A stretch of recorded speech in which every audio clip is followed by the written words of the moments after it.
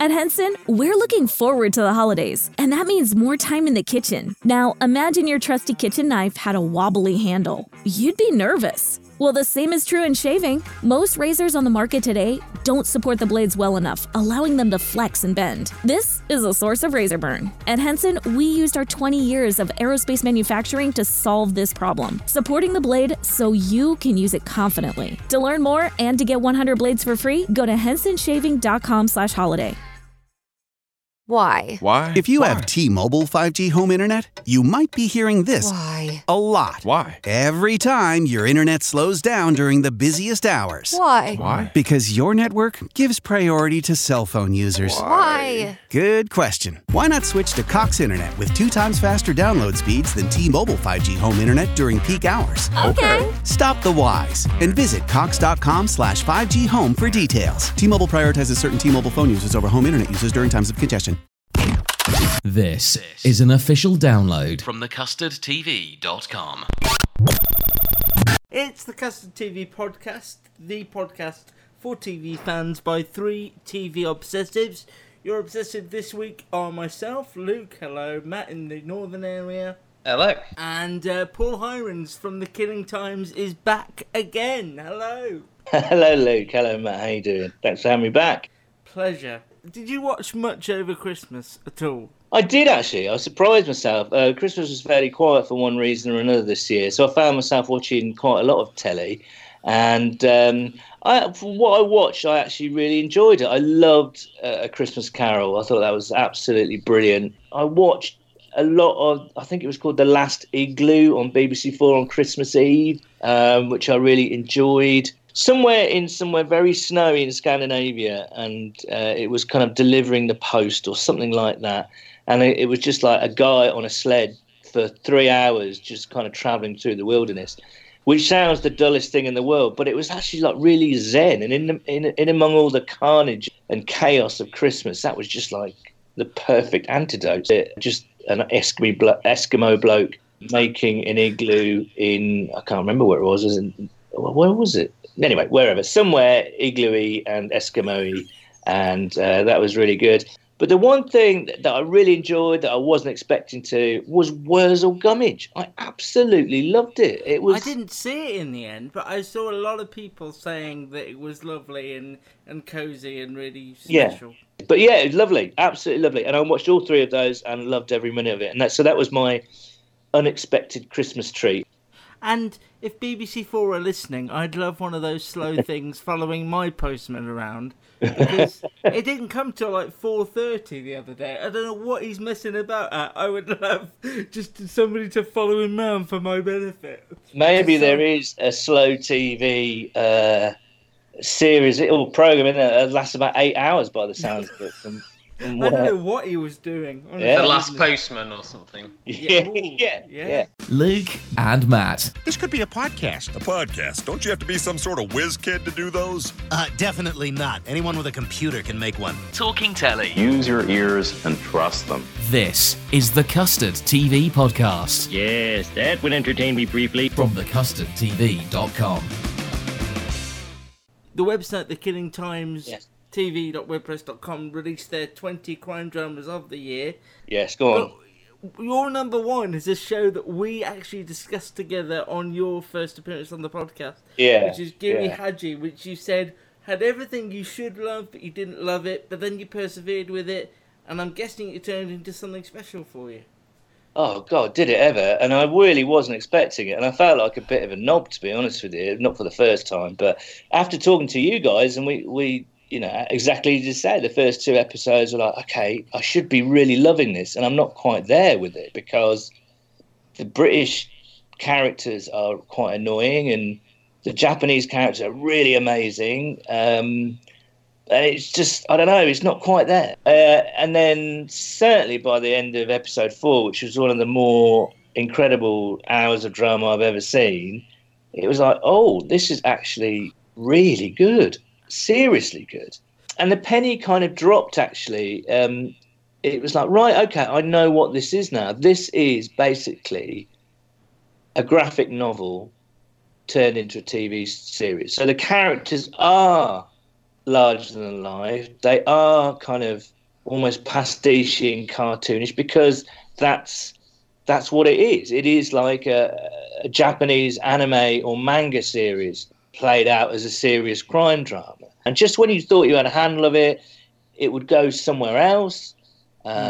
Like towards the end of the series, it went kind of back to Japan, and I have not seen anything as exciting or bold and as adventurous, I think, not just in the crime drama genre, but in drama full stop for a long, long time. So yeah, from kind of sort of a lukewarm, it really should be brilliant, but it's not, to, oh my God, this is brilliant. Does this mean you also changed your opinion on Danny Dyer's game show The Wall? Fully enough, I didn't do that, no. That wasn't quite so bold or adventurous, or in fact any good, I think.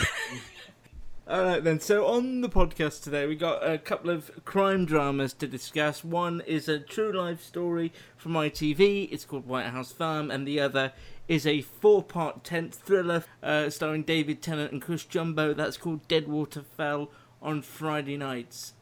I'd like to start with Deadwater Fell because Paul and I were at that screening. Did you watch it again for the purposes of the podcast or just for yourself? Paul, bit of both, actually. I wanted, it was a good... Well, when did we see it? Before Christmas, wasn't it? And yes.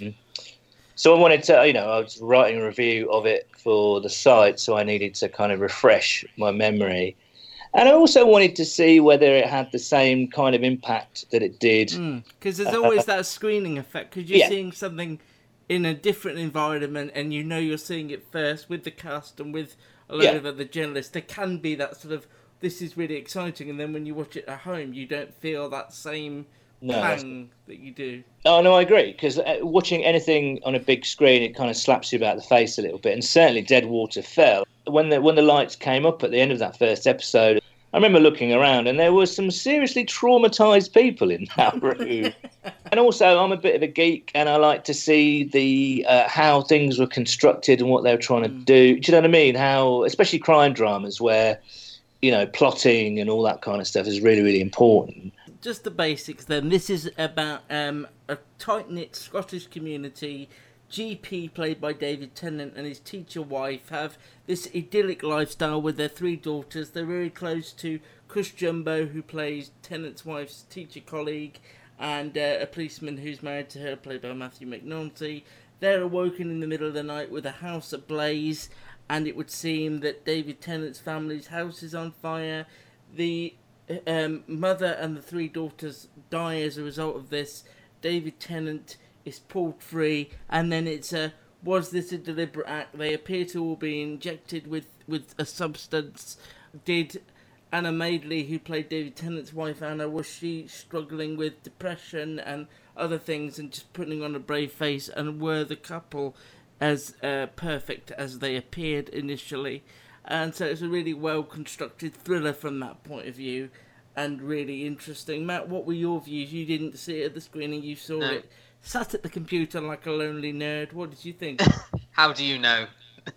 I just had a feeling. I don't know what it was. No, I didn't really know what to expect. I mean, Channel 4 have been trailering this quite heavily over Christmas. I somehow ended up watching a lot of Channel 4, so I feel like I've seen the trailer. But I think it's one that didn't give a lot away, which is good.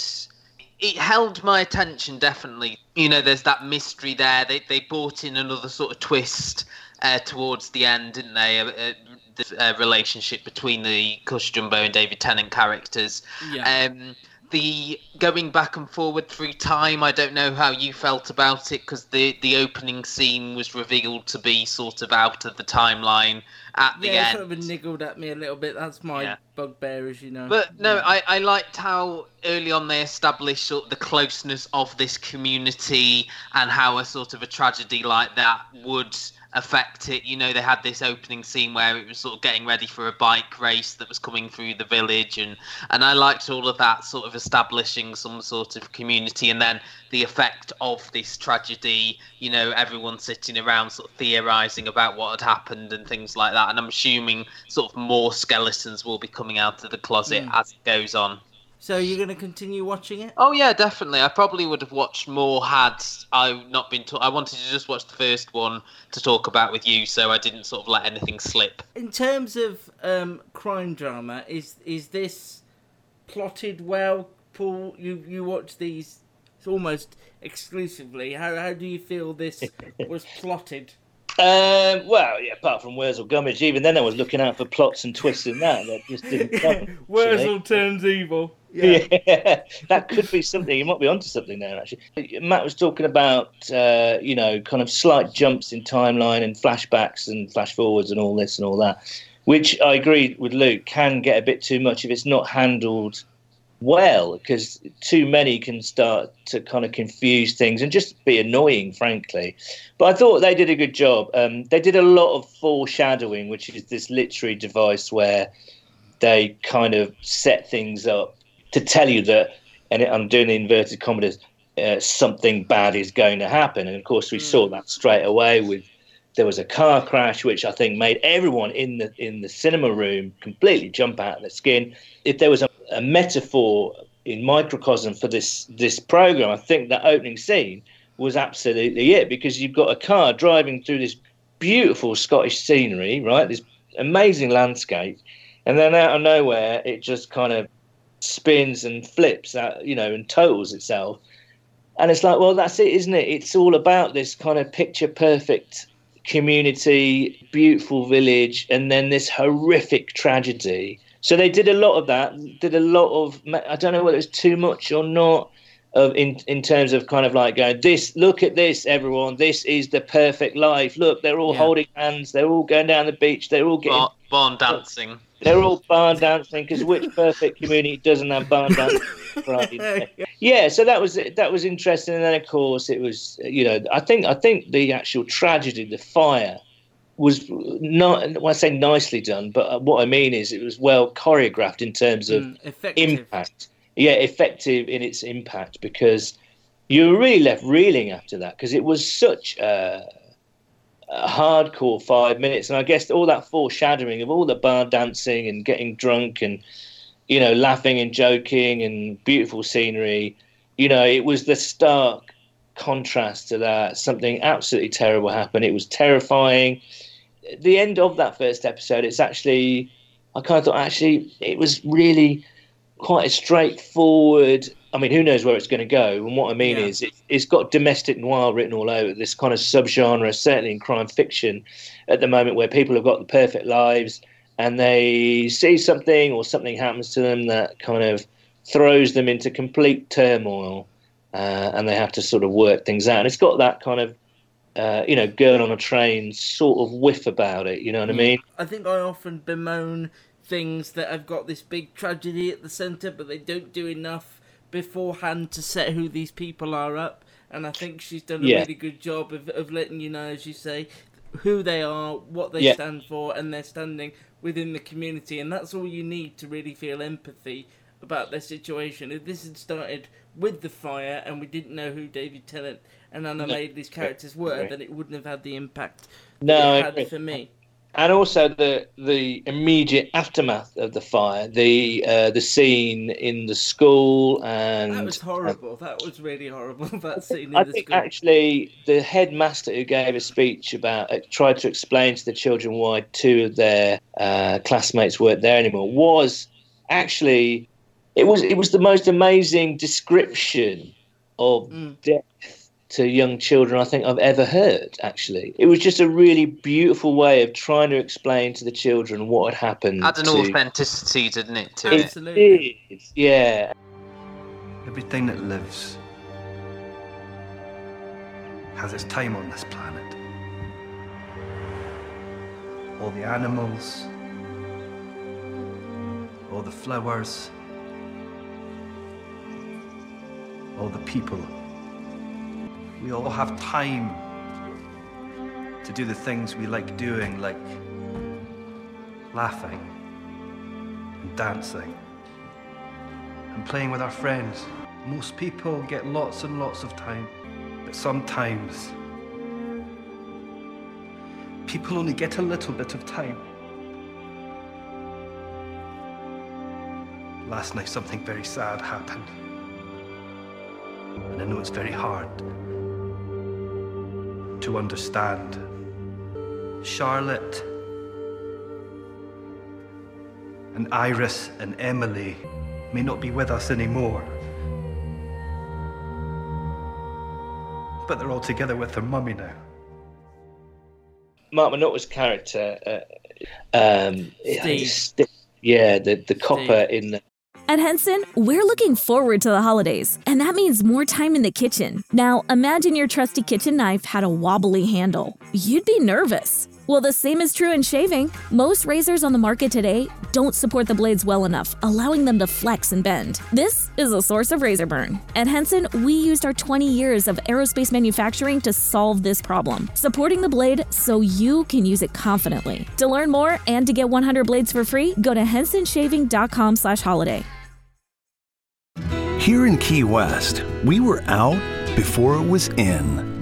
In this open and inclusive paradise, you can be yourself, make new friends, and savor our live and let live vibe. With LGBTQ+ friendly accommodations, our legendary nightlife, and year-round activities and events, it's always a good time to come as you are.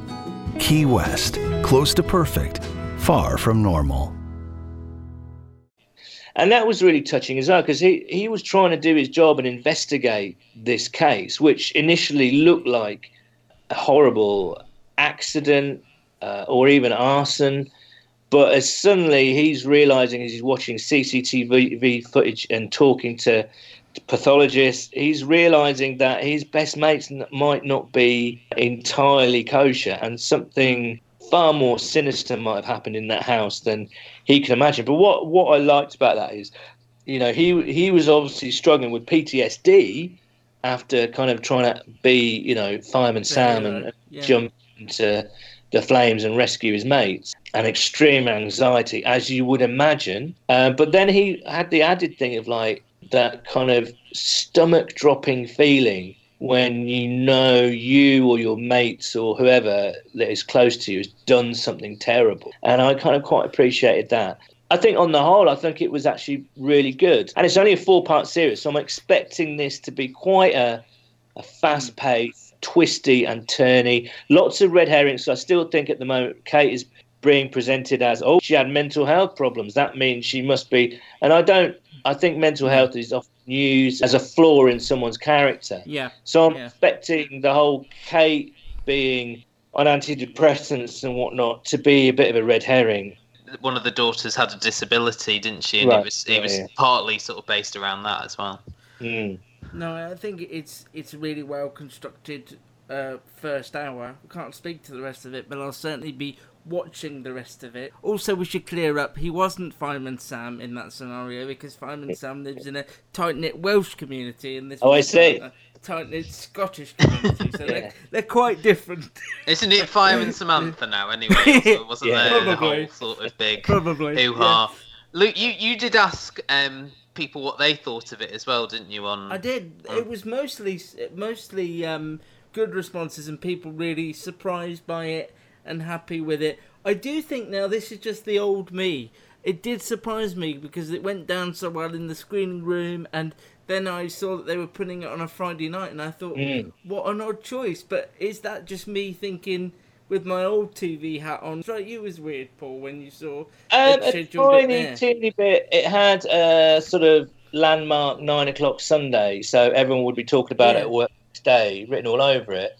And I did see some social reaction, for what it's worth, with a few people kind of saying, bloody hell, just come back my first week at work after the Christmas break, and I put my feet up, ready to watch this new David Tennant drama.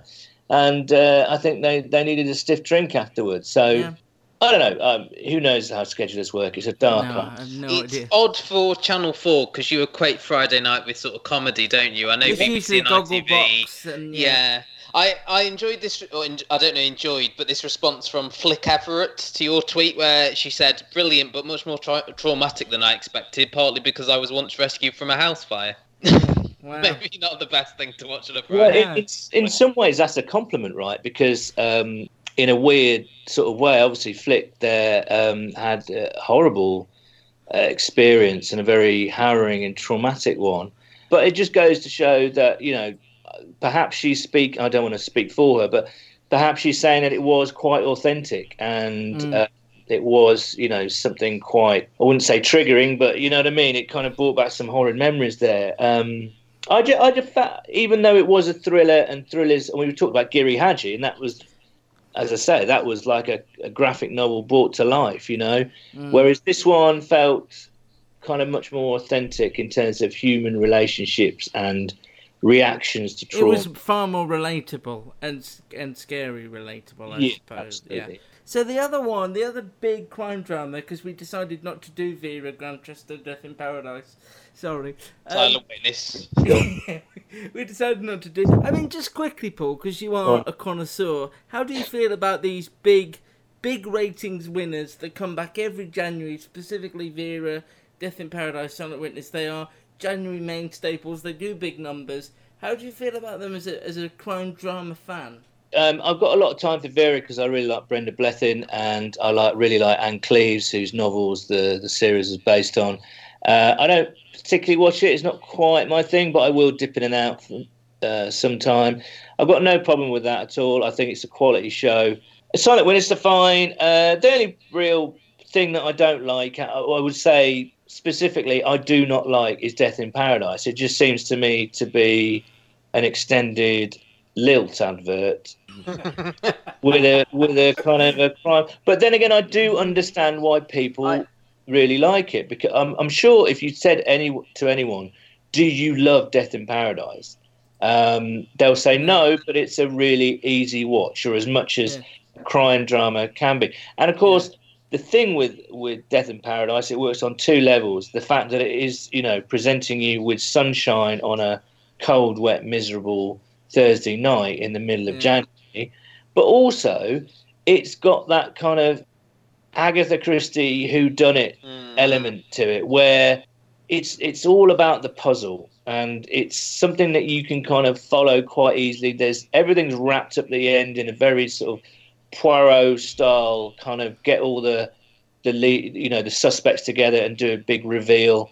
So I do respect it, because to come up with those sort of cases every single week and for like 9 series or however many series it is, you've got to respect that. It's not for me particularly, but I can kind of understand why people really, really like it. If I knew that many murders were happening on the island, I don't think I'd visit for a holiday. But it's like midsummer, isn't it? And things like that, Property prices are all over the place there. A lot of empty homes on midsummer, I'd imagine, that are just up for sale all the time.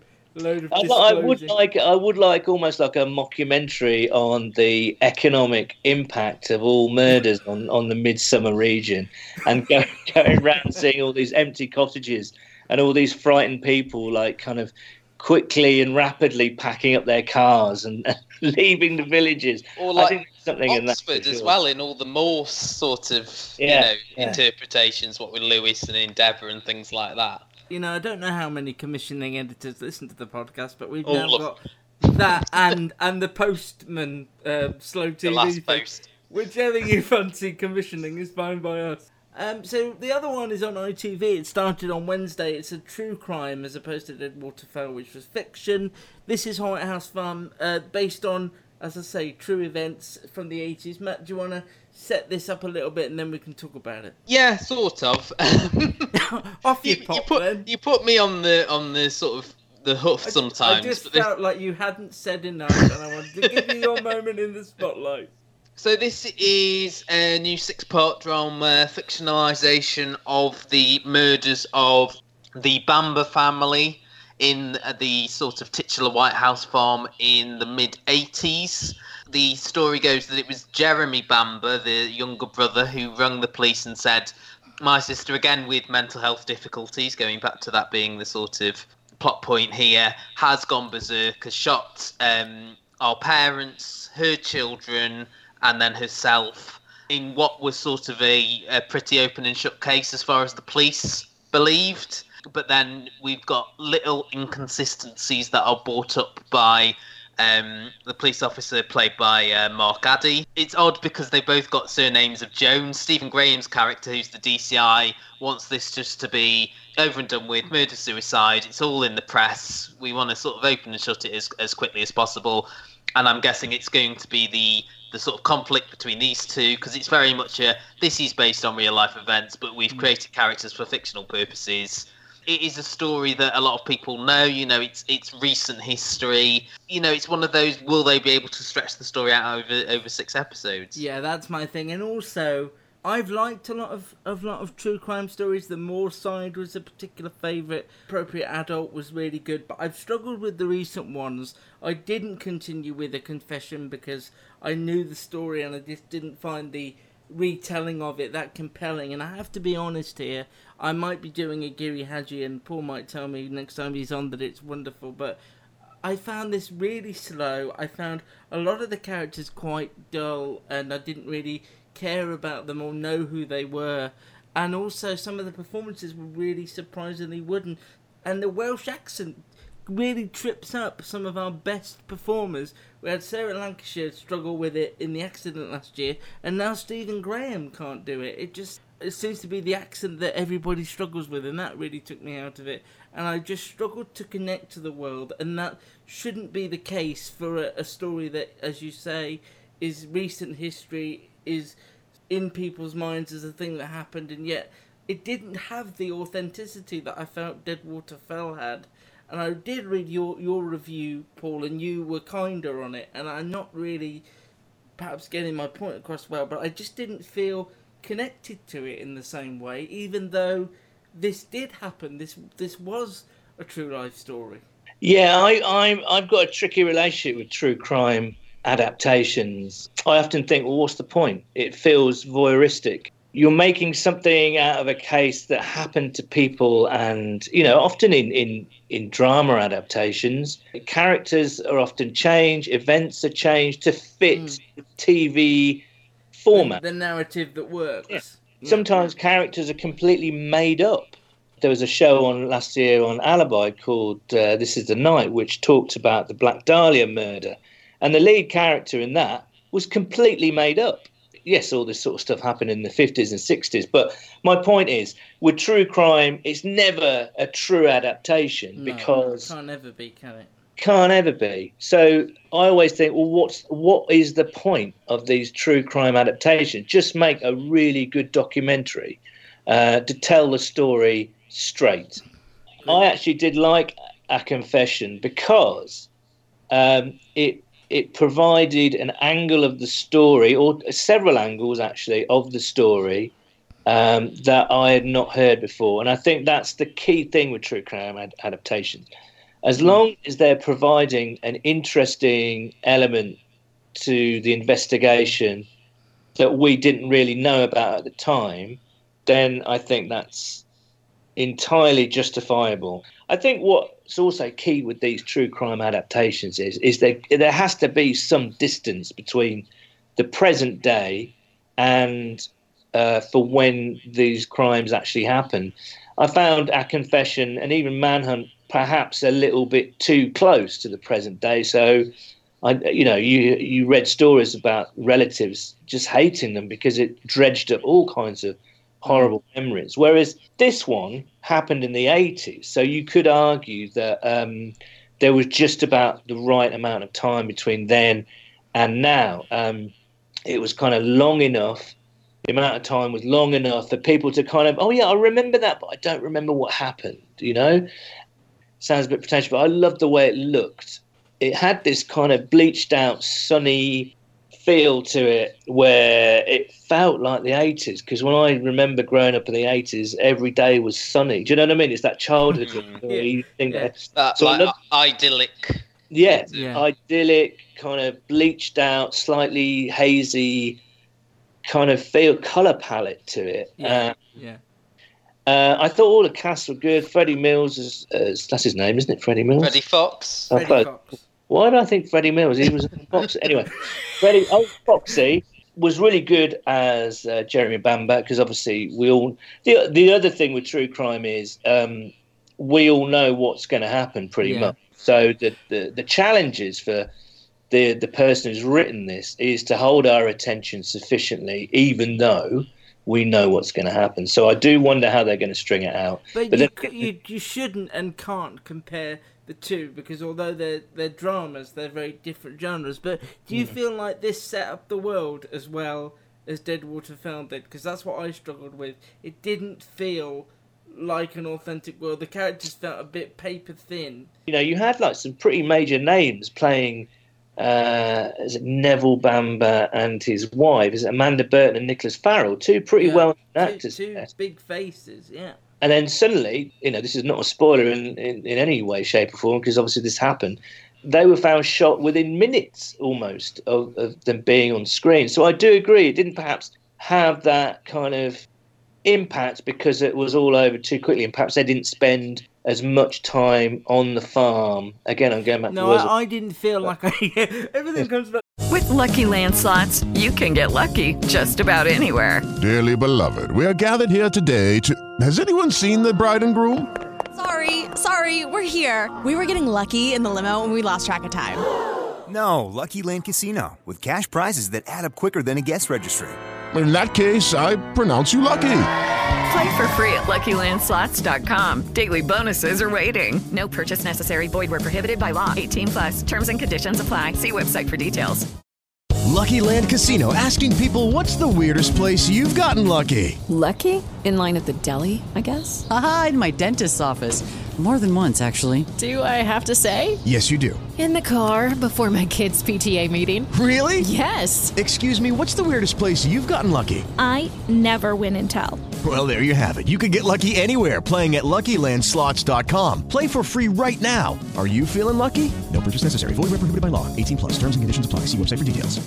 Where's it going with you? Yeah, but I didn't know who these people were, and then all of a sudden I was in the middle of a mystery that I wasn't really sure what the mystery was, because I didn't know who the people were I was supposed to be looking out for. I sort of liked how it made you go, well, catch up sort of thing. You know, you didn't quite know who everyone was. You had to piece it together yourself rather than the drama holding your hand, and I quite like that element of it. And I like, you know, that was her ex-husband, and it was his housewarming, and then she's, what's my brother doing here?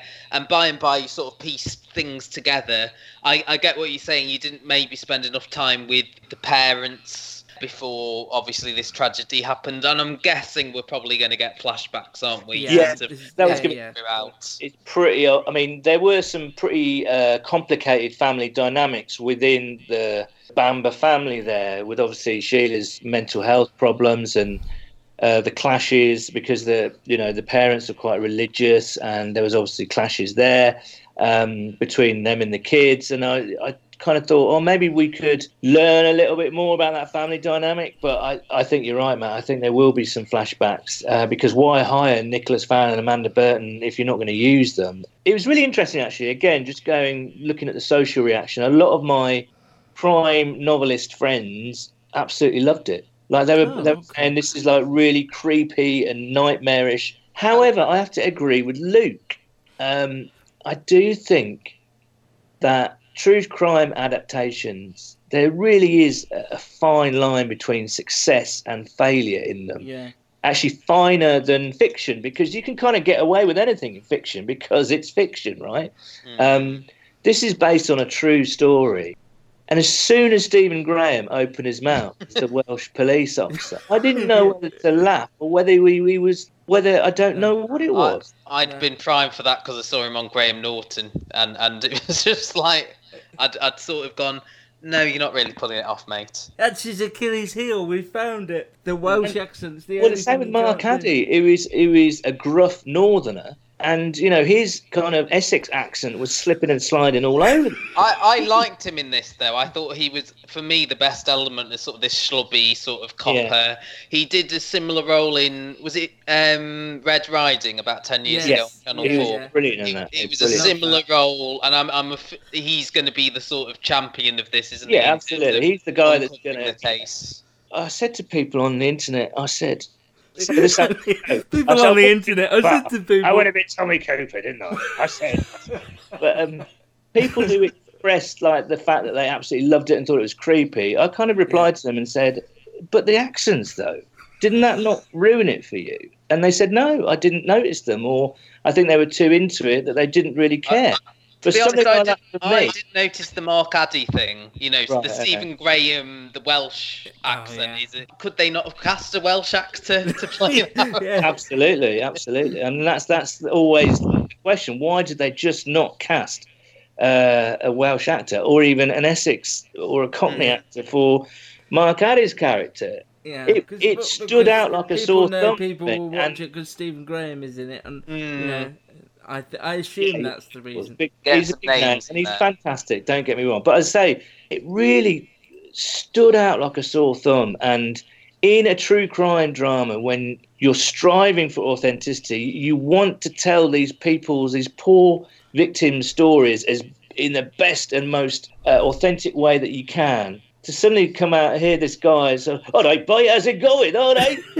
Where is that? Is that like Wales or Liverpool or Calcutta? I'm not quite sure. It was walking a very fine line. I'm going to carry on with it, but it's going to be hard for me to get past. But I think, you know, as Matt said, I think Mark Addy is going to be the one. And I would expect, actually, Stephen Graham not to be in this that much. And I'm expecting a hell of a lot of flashbacks in this series. So I'm assuming that Stephen Graham's not going to be in it that much. So therefore, you know, I can kind of sit back and enjoy it a little bit more. Yeah, I mean, I probably won't continue because I'm a bit odd, because initially when Deadwater fell, I was like, oh, it's a shame, it's only 4 episodes, but obviously that's how many episodes that takes to tell that specific story. And my other worry with this is, like you said at the start, can they sustain 6 compelling episodes with this story? I really wonder. Because I was saying to someone at work about this that they enjoyed it, and I said, well, I don't know if they're going to sort of be able to sustain it over 6. And she was like, is it 6 episodes? You already know who's done it. You know. Yeah. Whereas the ones you mentioned, the true crime dramas you mentioned, liking appropriate adult more side, they had a different slant to, you know, cases you knew but told from different perspectives. Where the ones that ITV have done, you know, Manhunt, A Confession, and now this, which, you know, seems to be their new, you know, wheelhouse of doing these true life dramas. You know, they're very straight. They're very, this is what happened, and we're going from A to B to C sort of thing. Will you watch it then? Will you continue watching it? I don't know. It didn't compel me enough, and I think it's 6 episodes is a big commitment. And you know, we're at that time of the year at the moment where there is a lot of stuff to watch. So possibly not. I don't know. Deadwater Fell will be the priority of these 2 dramas. Well, you can carry on reading Paul's thoughts on the website. It is thekillingtimestv.wordpress.com. Thank you ever so much, Paul, for your insight and ruining Stephen Graham for... And also Wurzel Gummidge as well. I like how everything's all come full circle. Absolutely. I'm going to be looking out now in the next episode of White House Farm. I kept calling it White Horse Farm as well for some reason. My brain's all over the shop. I've drank too much amaretto over Christmas and eaten too many barrels of chocolate, I think. It's mucking with my head. But yeah, I'm going to look in future episode at White House Farm in the fields, just in case I can see a little straggly arm and a little smile on a scarecrow's face, perhaps, because that would be brilliant. The scarecrow did it. That will be. Yeah, the scarecrow did it. Yeah, absolutely. I'm looking forward to. Look forward to various spin-off episodes of Wurzel Gummidge. I think it should be written in every single program's contract that there should be a shot of Wurzel Gummidge somewhere. In there, just looking shady in the corner somewhere. Yeah, it's like someone walks into the pub and there's like Wurzel sitting in the corner there in a bag of pork scratchings and having a pint of beer. I could get into that. I could get into that, definitely. That's the 3rd commission we're looking for now. Oh yeah.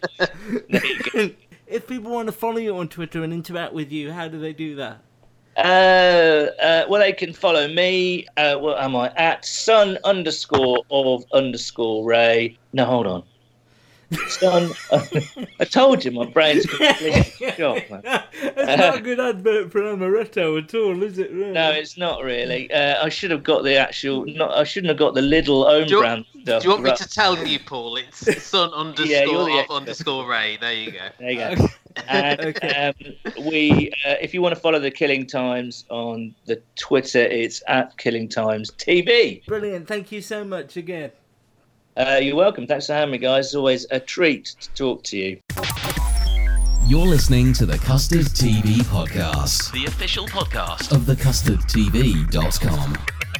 So you may remember last year we said we wanted to get you on board with almost like a TV book club. We've called it the Rewind or the Rewatch. Rewind. Have we got to pay some rights to Craig David though? Certainly after his Big Ben appearance. You know, yeah, maybe. The idea is that we rewatch a show that either we've both seen or one of us has seen, and we find something that's available online on the streamers for you to watch as well. And we did say last year we were going to do Jed Mercurio's Bodies instead, though. Another masterpiece, in my opinion. Jed Apatow and Paul Feig's Freaks and Geeks, which if you want to watch along with us, you can find it in two places. If you're an Amazon Prime Video subscriber, it's there. If you go on all four, it's one of their US box sets. It's a show that debuted on NBC in 1999. It's a show I have a tiny personal connection with, and it's a show Matt and I have never discussed properly, and we wanted to dive into it. So we're going to watch... Do you want to say the first two episodes? Yeah, I think we do. If we do two at a time. 2 to 3 at a time. So if you want to join us on our journey here, and you've never seen the show either, and you want to give your 2 pence if you can do, we're going to watch the first 2 episodes of Freaks and Geeks, which you can find, as I say, on all 4 on Amazon Prime Video. And we're going to discuss them next week, and we'd love your insight as well. You can contact us in the Custard TV Podcast Twitter feed, which is at Custard TV Pod. You can email custardtvreviews@gmail.com, or you can contact myself at Luke Custard TV and leave your feedback on Freaks and Geeks. It's possible it's a show you've never even heard of, but we recommend it. Give it a watch. The first 2 episodes will be discussed next week. Otherwise on the agenda, 2 shows that we have championed a lot, ITV's Cold Feet and BBC 2's FX acquisition, Better Things. What do you want to start with out of those 2? Should we do Better Things? You know what, I realised, because I saw this episode a while back, and I rewatched it this morning. You did it at US pace. Yes, I did, and I will always with this show. And I realised it's not a show I laugh at out loud, but it's a show I smile at. I could feel myself smiling at it, watching it. And so this is Pamela Adlon's semi-autobiographical comedy about a mother who's an actress in the US.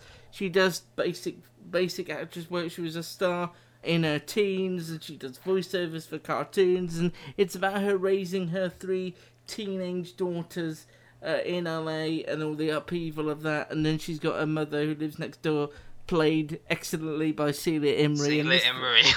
And I always forget that. Every time she pops up, I'm like, oh my god, yeah, of course, Celia Imrie's in this. This first episode saw Sam take eldest daughter Max to Chicago, where she's going to be studying for college. It's about her leaving home for the first time and what that's like and going to college. She wants like this big "this is us" moment of saying goodbye that she kind of gets, and it's a show not about a lot of things, but it's really sweet and genuine. There's a great sequence on the aircraft on the way back that I loved. It's just one of my favourite shows. I love the way it's sort of very, almost like dreamlike, some of the cinematography, and there's not a lot of exposition in it. You know, you're just plunged into these scenes. It's not like, oh, I've got to go to college tomorrow, and then we're watching them on the way to, you know. We should say all 3 seasons are on the iPlayer still, so if you've not seen a single second of this, you can watch all 3 seasons. God, I've watched 4 so far. This sort of, I suppose, through storyline this time is that Sam is filming a monster zombie blockbuster with one of your old teachers, Doug Jones. Doug Jones. Yeah, Mr. Jones. And Chris Marshall, oddly. Yes, playing the oddly, director. yeah. It's weird how just random British actors turn up in better things. Like Lucy Davis is in it as well, isn't she? And I just like the different, she's got this sort of network of different friends who will pop up from time to time. It's sort of almost like a bourgeois type world. But it never feels one that you can't get into. connect with. It's not It does- exclusive. Yeah, I think that's down to the dialogue with Pat Miller and Lon writes most of this. She's directed most of it as well. It's very personal to her, isn't it? Yeah, and there's some great stuff with Frankie later on. When you get there, we'll have to discuss it because that's really good. We know that Series 4 is coming in March in the US, and I'm already chomping at the bit to see it. It's just lovely. I suppose the big thing with this was it was originally created by Louis C.K., wasn't it? And now it's her baby completely. Yeah. And there is a bit of a shift. You do feel like things, like she's would got you her say is handle in them. Like the stuff with her dad, that is a lot of the I focus find of that this. a bit strange, if I'm honest, seeing It is strange. her dad from time to time. I like when she's sort of a bit sort of hyperactive mum. There's the stuff with Duke's the youngest child, isn't she? Yeah. With the thing at her school and doing all the different experiments and Love getting that episode. increasingly annoyed with the other parents and things like that. And bits where she's sort of snapping at Chris Marshall for things as well. And it's really I really like. It's one of those that I can put on and chill out to, unlike the last two shows we've just discussed. I mean, the episodes are about 20-25 minutes each. Yeah. So it's not a big time commitment. I just smile throughout Yeah, it. Just makes me happy, and very few And shows it's not like they do shy that. away from like the issues, like for example, the Celia Imrie character is losing her grip more and more. On reality, there's quite a harsh conversation that Sam's brother, played by Kevin Pollak, has with her. It's just a really enjoyable show. I would recommend if you want something just to relax to. And I think BBC too have done really well in terms of acquiring these shows. But as you keep saying, there's not a great deal of promotion. I've noticed now. Never seen that at all. I've noticed now that they are plugging Pose a lot more when you turn on the iPlayer. The advert before your show is, for me, definitely is almost Pose, but I don't know if that's tailored towards me because I've watched Pose on the iPlayer. Well, they wouldn't think they'd advertise something to you you'd already seen. So Well, you don't know, do you? But Pose is the one that they seem to be sort of getting behind. But things like this, I mean, as you mentioned, obviously, this is sort of a year behind almost when it aired last spring, I think, in the States. Yeah, sort of March time. Yeah, but no, really, get Love involved. It. Absolutely love it. Better things, so if you want to record it and watch it weekly, it's your decision. Tuesdays at 10 is where you get will that find VHS in, make sure it's a long play though. Make sure you record it on long play, 240. Get the whole series on the one take. Yeah, and don't have to cut out the adverts or anything. That's good. I did that for so many years. It's ridiculous. One that you would have to cut the adverts out of, though, is ITV's Cold Feet, which returns for its I bet you had this on series. VHS back in the day, didn't you? I did do, yeah. Cold Feet is back for its 9th series on Monday. This is the Mike Bullen created relationship drama starring James Nesbitt, Robert Bathurst, Faye Ripley, John Thompson, and Hermione Norris. Last series saw Adam, James Nesbitt, kind of fall slightly in love with Karen, Hermione Norris. They've been friends since the 90s. They've been through ups and downs, but they've never really had a lot of on-screen time as the two characters, and they sort of have found this love that feels, on one hand, really surprising if you'd watched the original show, but strangely normal and authentic and believable in this new incarnation of the series. Things get more complicated this time around with the friends trying to wrap their heads around this new relationship. There's Jenny, who has gotten over the breast cancer, which was a big theme last year, but it's still trying to struggle with what, what happens next, isn't it? What do you do next when you've beaten cancer? Her hair's growing back. This is a really emotive scene where she sits at her dressing table and takes her wig off, and you see the effects of the chemo.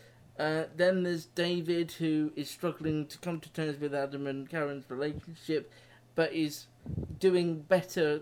He's not homeless anymore.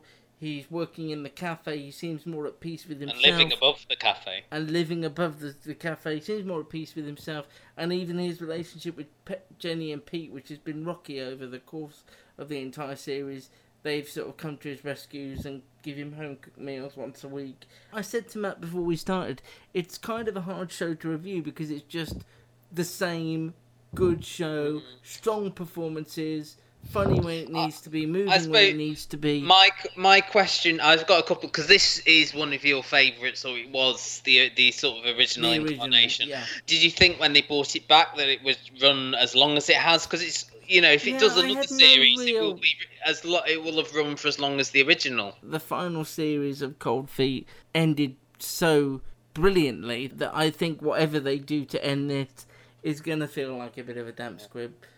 And I don't have the same affinity with it that I had. But Why it's still Why is that? I suppose it feels a bit heightened now. Okay. I mean, I think as it's gone on, they've got to deal with sort of slightly different issues. It's odd that Pete and Jenny, I think, have had the best storylines since the revival. We had the depression storyline with Pete and last series Jenny's cancer. I mean, I love that scene between Pete and the daughter. There's a scene where she's told her mum she wished she died and then she regrets it, and then he starts crying, have a go at me instead. And I thought that was brilliantly done. I liked as well, I think, and they did this in the last series a little bit before Adam and Karen got together. They're trying to do the separation of the character of Adam to the actor James Nesbitt, because James Nesbitt is so charming, but Adam's got this sort of, certainly the older Adam, he's trying to hang on to that youth, which I think is a good thing about having that comparison to the original series. You've seen him as a charming young man, but the jokes he had aren't working as well as we saw this first episode. He's got, he's under caution at work. He could have lost his job over some inappropriate jokes and things like that. And I think it shows the wider sort of changing in attitude over the last 20 years. No, well. I'd agree. I like the way that Mike Bullen, isn't it? Yeah. Worked in the changing landscape and how the characters in their 40s and 50s are struggling to adapt.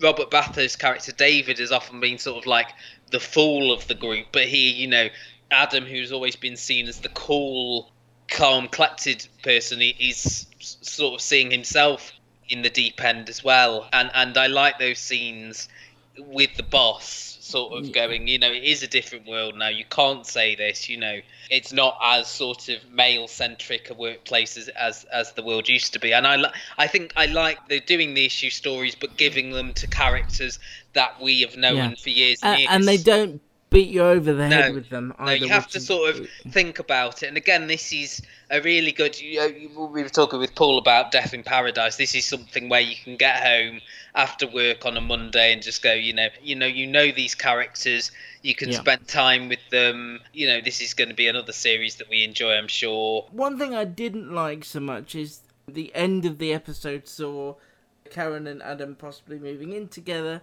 and then the kids all saying, I'm taking a break, I'm doing it. And I don't like the sort of convoluted relationship that the kids are together. So Adam's son is with Olivia. I mean, I thought all the abortion stuff in Series 7 was really well handled. But I just think that it makes the world a bit more insular because they're all connected. And that is a less appealing part of it for me. It's a tiny gripe. They're minor gripes. Then it's a hard show to pick. I think, there seem to be sort of minimal new characters here, apart from, David's boss / love interest Mary. Like in the past, we struggled with Leanne Best and Siobhan Finneran and Art Malik and people like that coming into the. I think they struggle. What they struggle with is widening the world. I noticed, particularly watching this one, everyone's connected, and so there isn't it's not as even as if they pop and see other people. Really, it's quite an insular thing, but it's a minor gripe. I think the exception to that rule is the character played by the guy who was in Humans. He was the other cancer patient. That was brilliant, and Jenny. Actually, I remember really enjoying the relationship early on with James Bolam and John Thompson. Yes. early returners, brilliant, just those two together. But over the course of this new run, they haven't really widened the world out. I suppose, we'll sort of like the love interest they've brought in mainly, trying to put someone else in this new environment, isn't it? Yeah, and like I say, it's a minor gripe because it's a show I enjoy and look forward to every week. It's Cold Feet. It is Mondays on ITV at 9 o'clock. 6 episodes this time, and the cast who you can read my chat with each and every one of them on the website now at thecustardtv.com.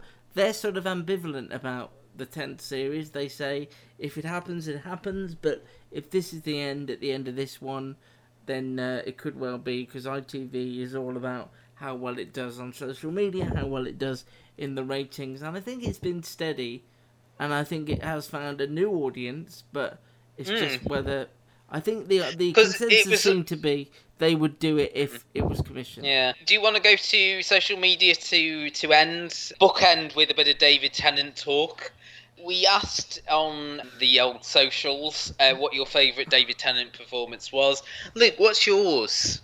Am I allowed to? Yeah, go on. I really love... He did a drama which has never been shown more than once and is not available to watch anywhere. And somebody mentioned it before me, so I'm going to get it in. I know that. It's called Recovery, and he plays a guy who is hit by a bus. And it's about his recovery with a severe brain injury. He's married to Sarah Parish. It's a really moving performance. And then the second one is his narration on W1A. I think he does that really well. I think you forget it's David Tennant, and it really makes me laugh, and he's really good. That was going to be mine as well, damn you. Oh, damn me. That was like, I was going to be all clever and go, well, What? For me, he adds something to that show, which if he didn't deliver that narration, it may not as good. Basically, what you're saying is that you only like him on screen when he's with Sarah Parish in some form or fashion. No, because the third series of Broadchurch wouldn't work. Was she in that? Yeah, she was. She was, wasn't Julie she? Hesmantel's best mate. Yeah. I suppose going back to 2012 as well, that was his original sort of... Oh, that is you being clever. I was going to do 2012 and W1A as well, but actually the sort of abiding opinion through the ones we got in was actually Blackpool. A lot of people seem to... I did love Blackpool.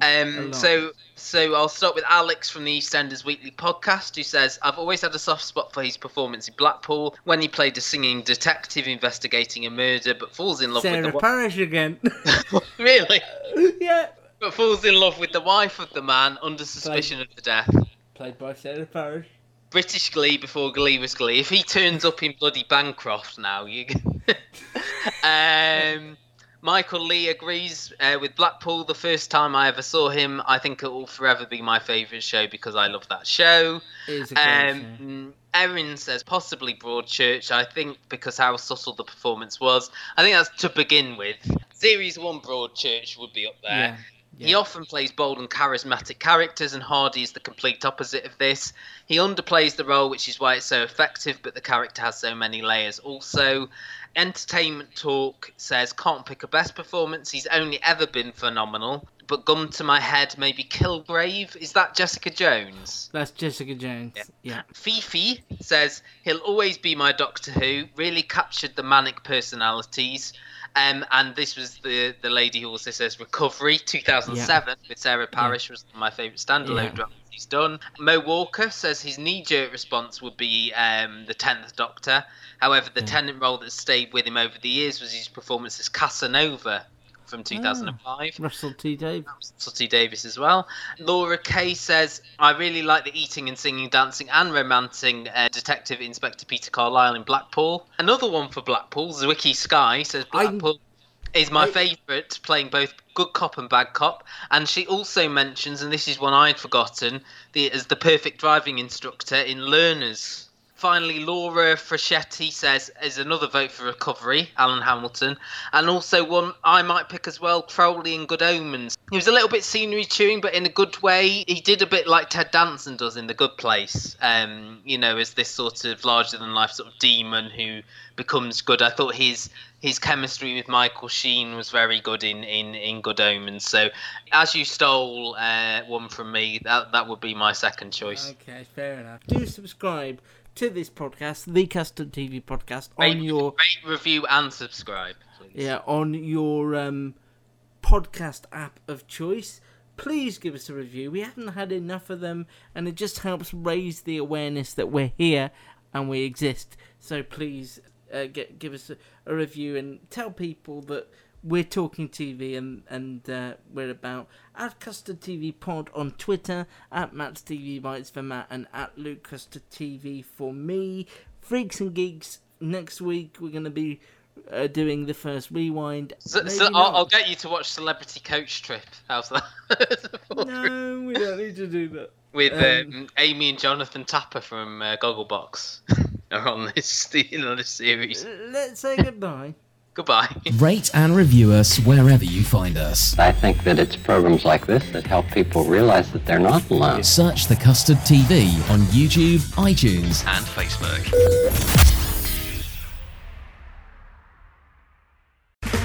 Okay, round 2. Name something that's not boring.